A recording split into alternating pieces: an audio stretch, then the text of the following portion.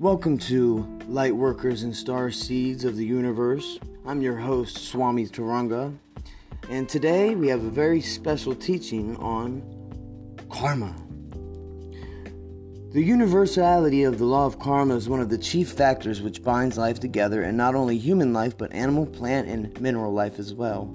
All these compose one big family with a complicated and inseparable history and an inseparable karma. The Shariyat Ki Sugma, Book 1. Sir Isaac Newton was 23 years old when he watched an apple fall to the ground in his mother's orchard.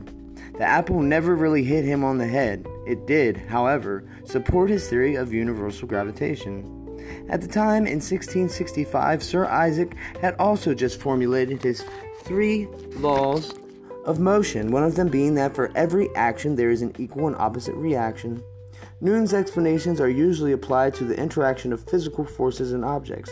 However, the same action/reaction principle applies to the forces of emotion and thought. The law of karma is scientific and, thereby, logical.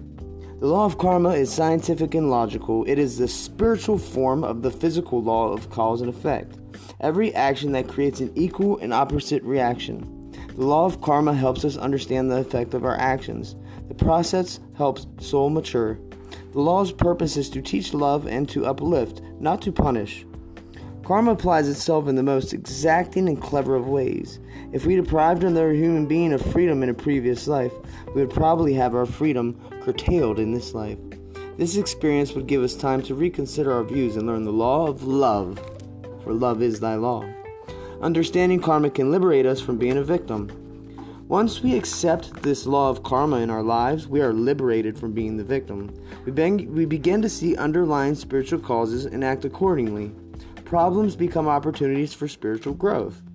And karma differs from fate or destiny because it encourages us to take an active role in life.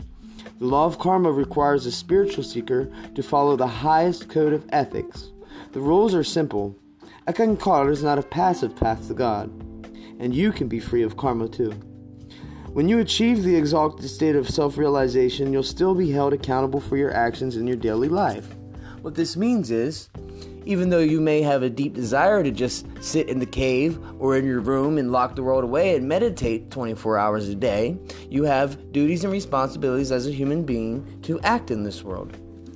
So when you are held accountable for your actions in your daily life, you, however, worked off the karma built up from past lives. And when you finish your mission in this life, unless you choose to come back to this plane to teach it or serve, you will need not return. And that's the law of karma.